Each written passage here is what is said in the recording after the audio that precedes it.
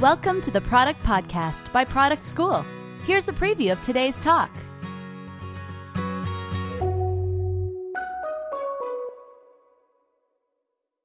What is predictive personalization? This is using predictive technologies to determine the variations of the product or service which perform best for specific consumer groups. So instead of me manually going and figuring out, for which either doing an A/B test for a segment or, based on some insights that I've gained and going and personalizing for each group, what I'm doing, I still have to do something. I have to come up with some ideas, but then I feed these into some kind of predictive technology, like machine learning specifically, where it will try to analyze the data and look for patterns and consistency, repeated patterns to see, okay, for this audience, they seem to be responding well to this headline, whereas this other audience does not, where they're performing better just to the control headline. And then that model keeps running, and then it will find the differences in audiences. It will automatically optimize for this sort of thing. In this podcast, we teach our listeners valuable lessons about product management and transform them into thinking like a product manager. We teach product management, coding, data analytics, and blockchain in 14 campuses worldwide, including San Francisco, New York, and Seattle. You can find more information at productschool.com. Join our Slack community of 25,000 professionals to network, and stay tuned for our upcoming events. So we're going to start with a little bit of mortgage lead gen flow overview, because I think a lot of what we're going to talk about is very specific to this industry. And then we're going to go through an overview and then use cases of A/B testing, personalization, and predictive personalization, specifically in lead gen. And then we'll close with a summary, and then I'll be happy to answer any question. And also, if you have a dying question you want to ask in the middle, just go for it. I want this to be a very kind of open, casual conversation, not a very formal lecture, because it's not a lecture. All right, so online mortgage lead gen overview. Some things to highlight about this that might be different from other industries, other products, is there's a big focus on a single transaction, which is the lead generation. So a lot of times the consumer would only come to this site one time. There may be folks that come more than one time, but generally there's a single transaction. We're trying to generate that lead, sell it to the mortgage providers who are going to call that lead and try to convert that lead into a mortgage. Another thing to mention is this is a very sensitive to market conditions. It's actually a very marketing-driven product, so which might be different from some of the other products, like, for example, Amazon. You have a need for a specific purchase, you go online, you purchase it, you initiate that. Whereas here, this is very marketing enticed. So you are on, for example, on CNN.com, and you're reading the news, and then there's suddenly an ad about why you should try to refinance your mortgage today. Rates are low, or the government is passing some laws, and they're trying to give you a sense of urgency about why you need to do this, whereas you may not have been necessarily thinking about it. You may or may not have been, but this is very marketing driven. And then also very impacted by external factors, like interest rates go up, government regulations like the HARP program. It's highly competitive and very dynamic. And also the other thing to note is that lead buyers really have control. They have leverage in this relationship. They kind of set the prices, what they're willing to buy. So that's just another thing to keep in mind. It might be different from some other businesses. As I mentioned, here's an example, right? You're on CNN.com and you see an ad. Experts are urging Americans to refinance in 2018. And this is a lending tree. Lending tree is the biggest, mortgage lead gen. They're the one that has a brand, and they're number one in this space. So you're going to see a lot of their ads all over the online websites. And then you click on that and you reach an advertorial page where it tells you more about why you need to refinance. Mortgage payoff eliminates up to 15 years of payments. And you read more about this concept. And then eventually there's a link to their form flow. And then you click on that link and you get to their form. The form will ask you a bunch of questions about what type of property you're refinancing, what are your needs. And as you can see, some of these are pretty funky looking pages. They're different from some of the other websites you may have seen online. And you're probably thinking to yourself, like, why does this look so funky? But all of this stuff has been tested. And they saw a better response, for example, from a round figure, probably with an image, versus the alternative. And it ended up converting better, and that's why you're seeing that experience. From here, you go through this form flow. It's got probably about 10 or so steps. In the end, they ask you about your personal information, name, phone number. Sometimes they ask you things like your date of birth or social security number, and then that becomes a lead, and it gets sold to the mortgage provider. So that's kind of like the end-to-end flow. Any questions just about the flow before we get into specific use cases and we talk about specific optimization? Does it make sense? All right, cool. So going back to the optimization tactics we're going to talk about. So the most common optimization tactic you've heard of is A/B testing. Anybody in here who doesn't know what A/B testing is? Okay, perfect. So A/B testing, simple definition, is just a way to compare two versions of something to see which one performs better, right? So typically you would randomize the traffic of your consumers and then randomly show them, send a percentage of them to see experience A, and then the same kind of percentage level would go to see experience B. And all other factors are controlled, and then you try to see which one performs better. In this case, the KPI is typically going to be like your form conversion is going to be your first KPI. There could also be like further downstream KPIs. Like, for example, in this case, mortgage lead gen, we care about form conversion, and then we also care about the performance on the lender side. You know, are these leads going to actually convert to a loan application, right? But the focus of our presentation today is going to be mostly on form conversion, just because it's simpler and I don't want to get too complicated.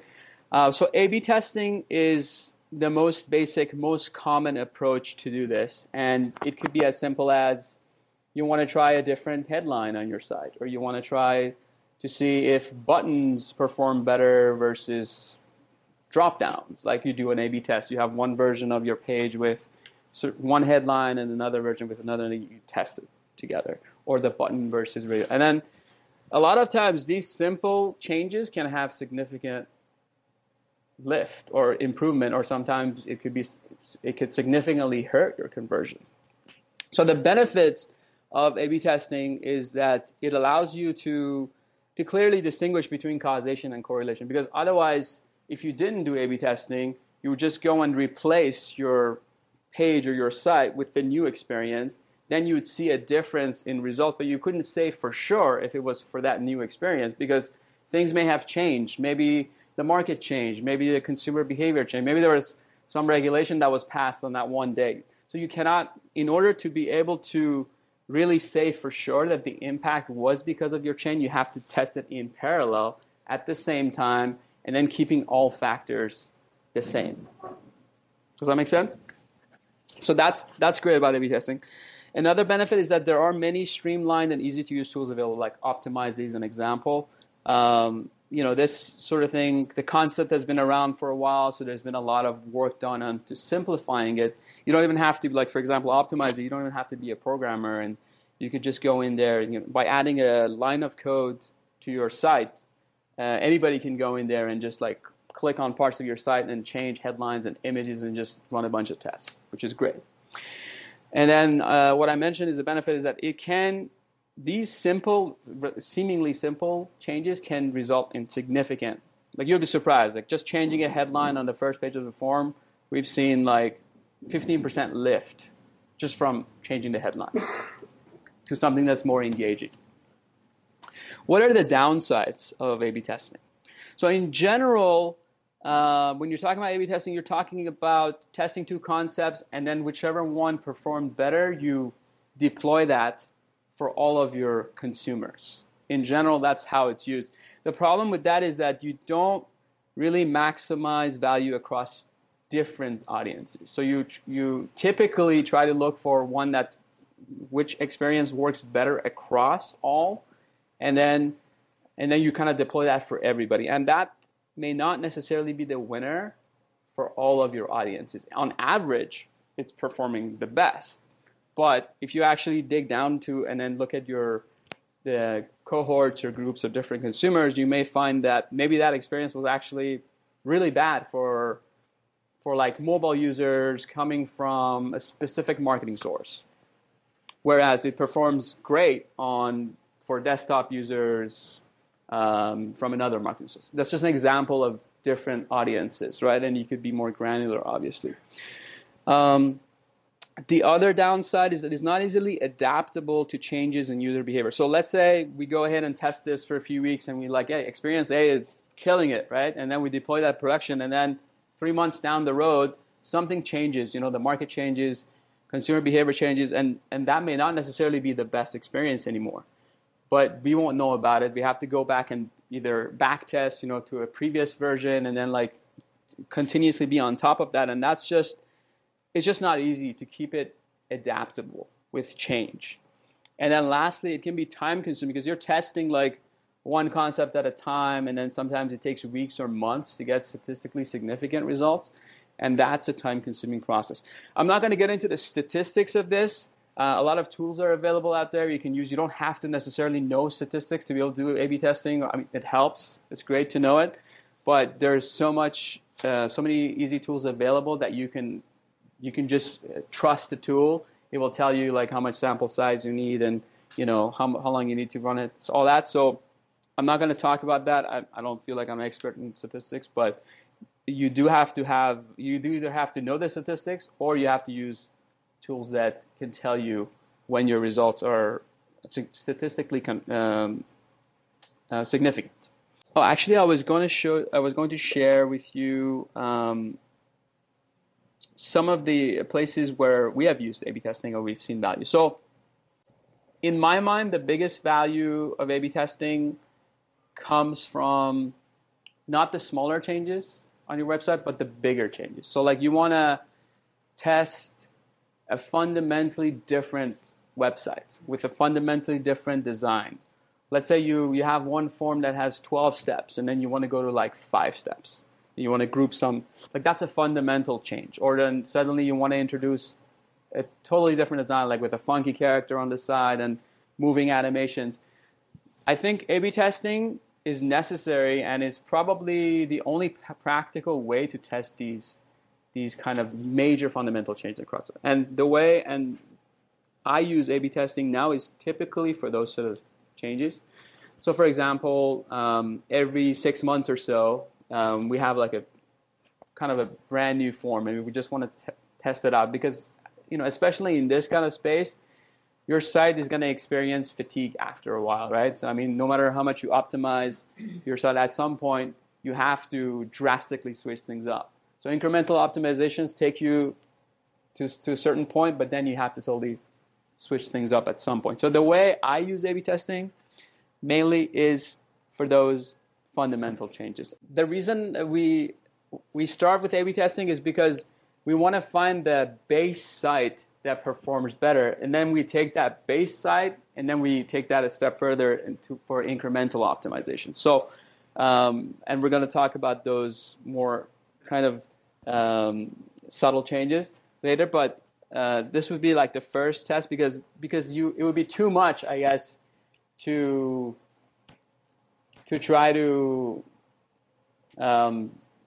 present a totally different experience to like segments of your consumers. You can switch things up incrementally, but your base site has to be relatively stable, in my mind. Otherwise, it's not very practical.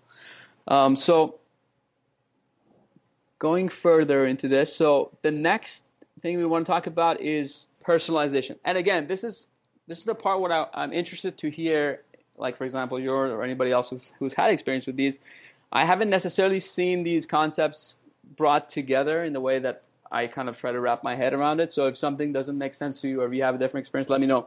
So personalization is just customizing a service or product to meet the specific needs of a segment of consumer. That's the definition. And then, so the benefits of this versus kind of like our A/B testing example. Yes, I mean, A/B testing can be done in a way where you segment audiences, but if you really take that concept to the next level, it becomes personalization, where you really try to think about your different groups of consumers, and you're like, for example, like we have different marketing sources.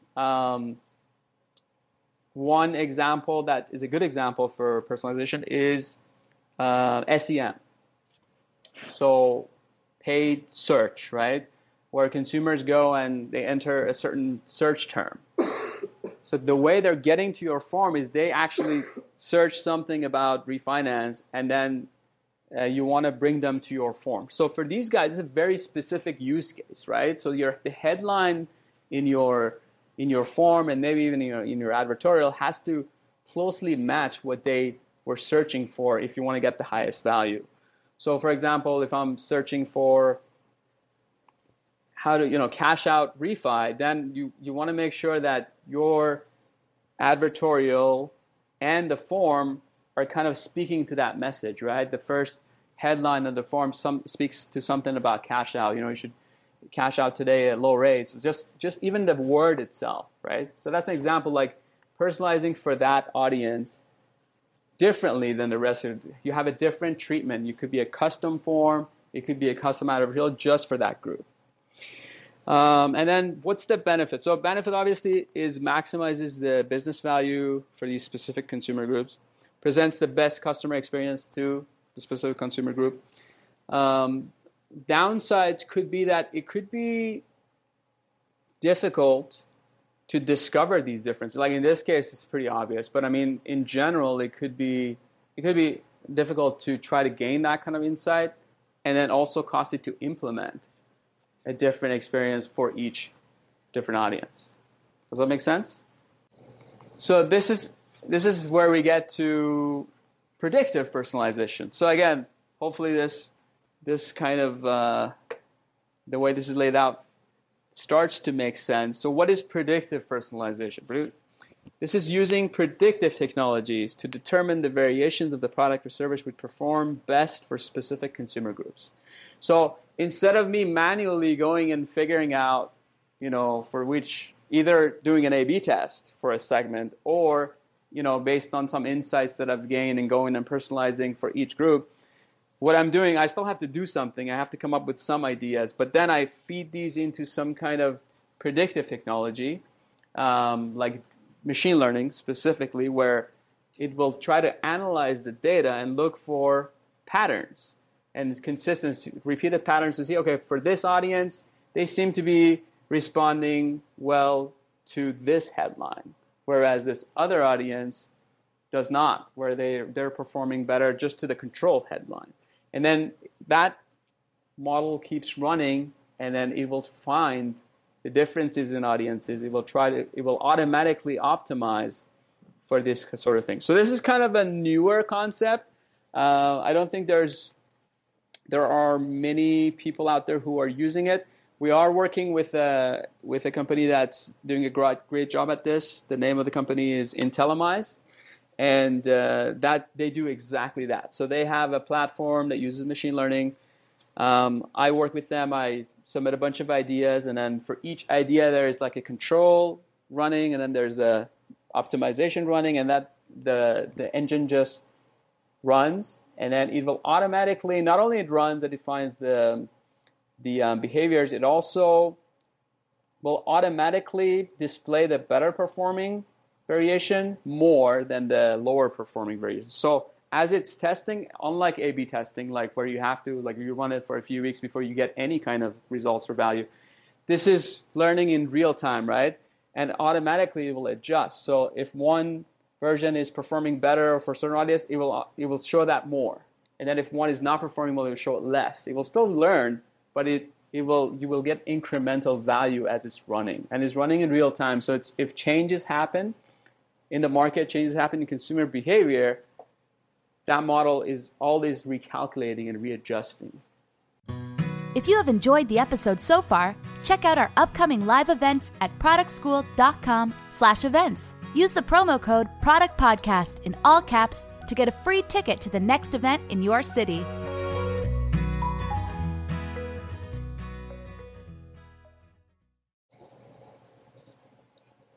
All right, so some of the examples of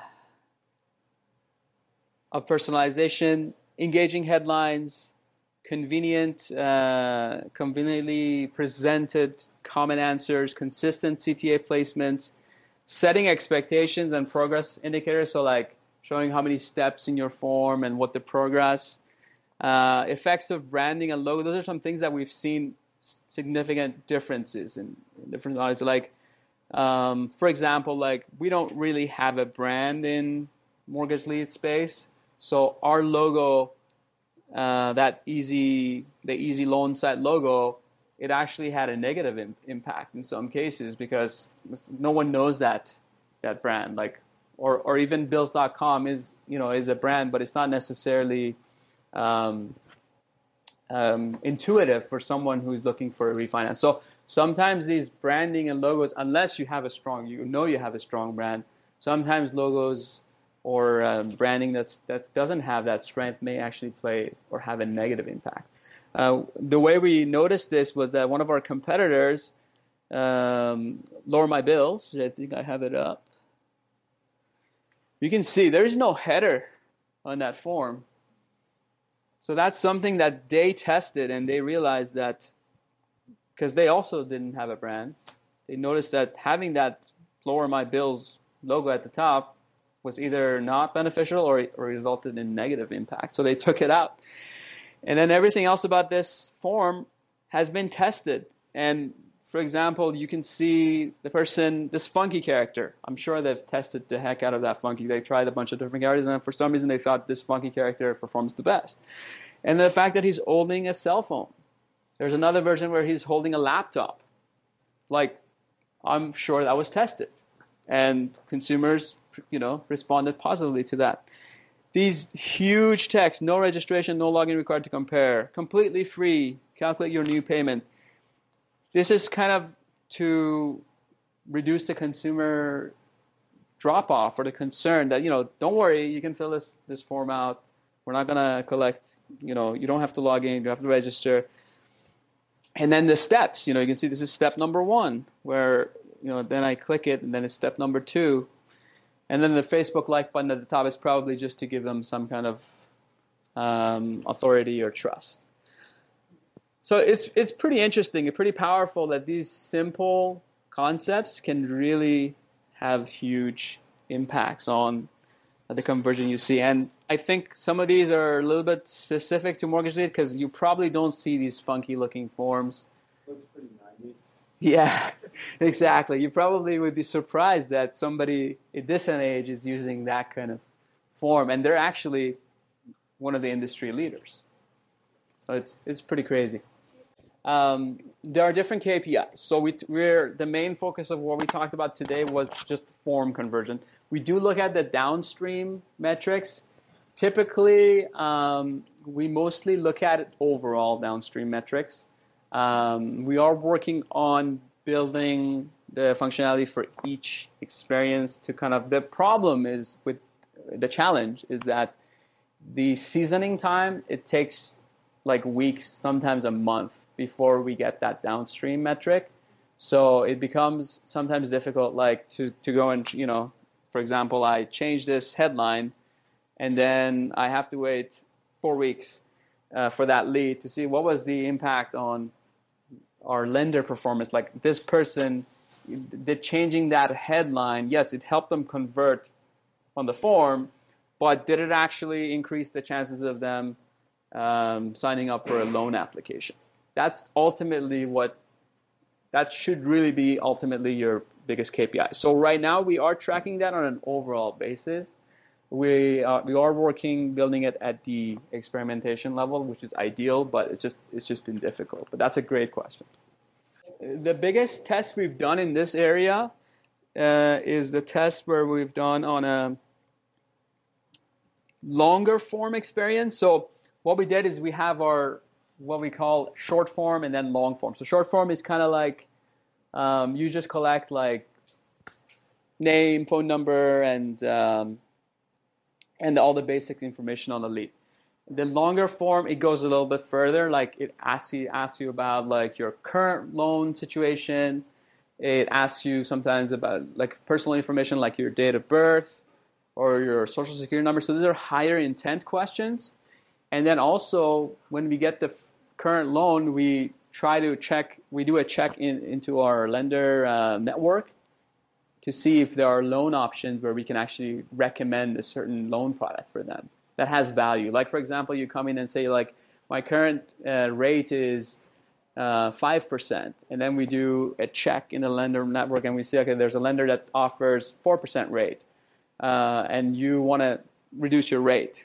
Then we come back with a recommendation. And then we found that consumers that are going through that longer form, if we're able to offer a recommendation to them, they convert like at significantly higher percentages on the back end. This is one where we did track it downstream.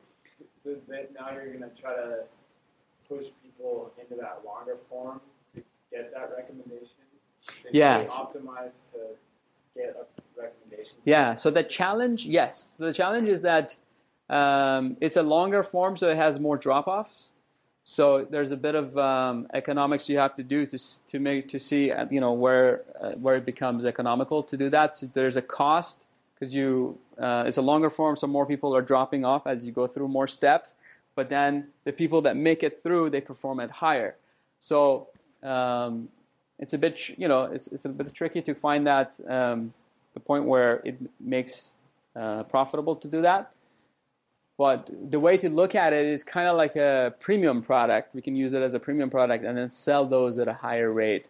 Or, for example, we can use when some of our mortgage providers are struggling or they're complaining about lead quality, then we can kind of give them some more of those higher intent. So we can use it as lever, or we can use it to potentially charge them a higher price for those subset of leads, and then to be able to make it economical. Cool. Any other questions?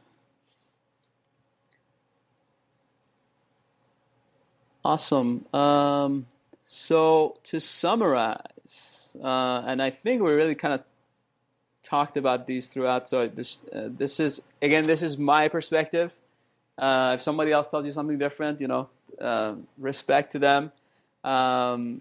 In my experience, A/B testing is great for testing those fundamental major changes to your site to come up with, find out which base site experience you want to go with for your additional optimizations and ongoing optimizations. And that's not something you do one time. In our industry, we come up with a new site, once every 6 months, or maybe once every year.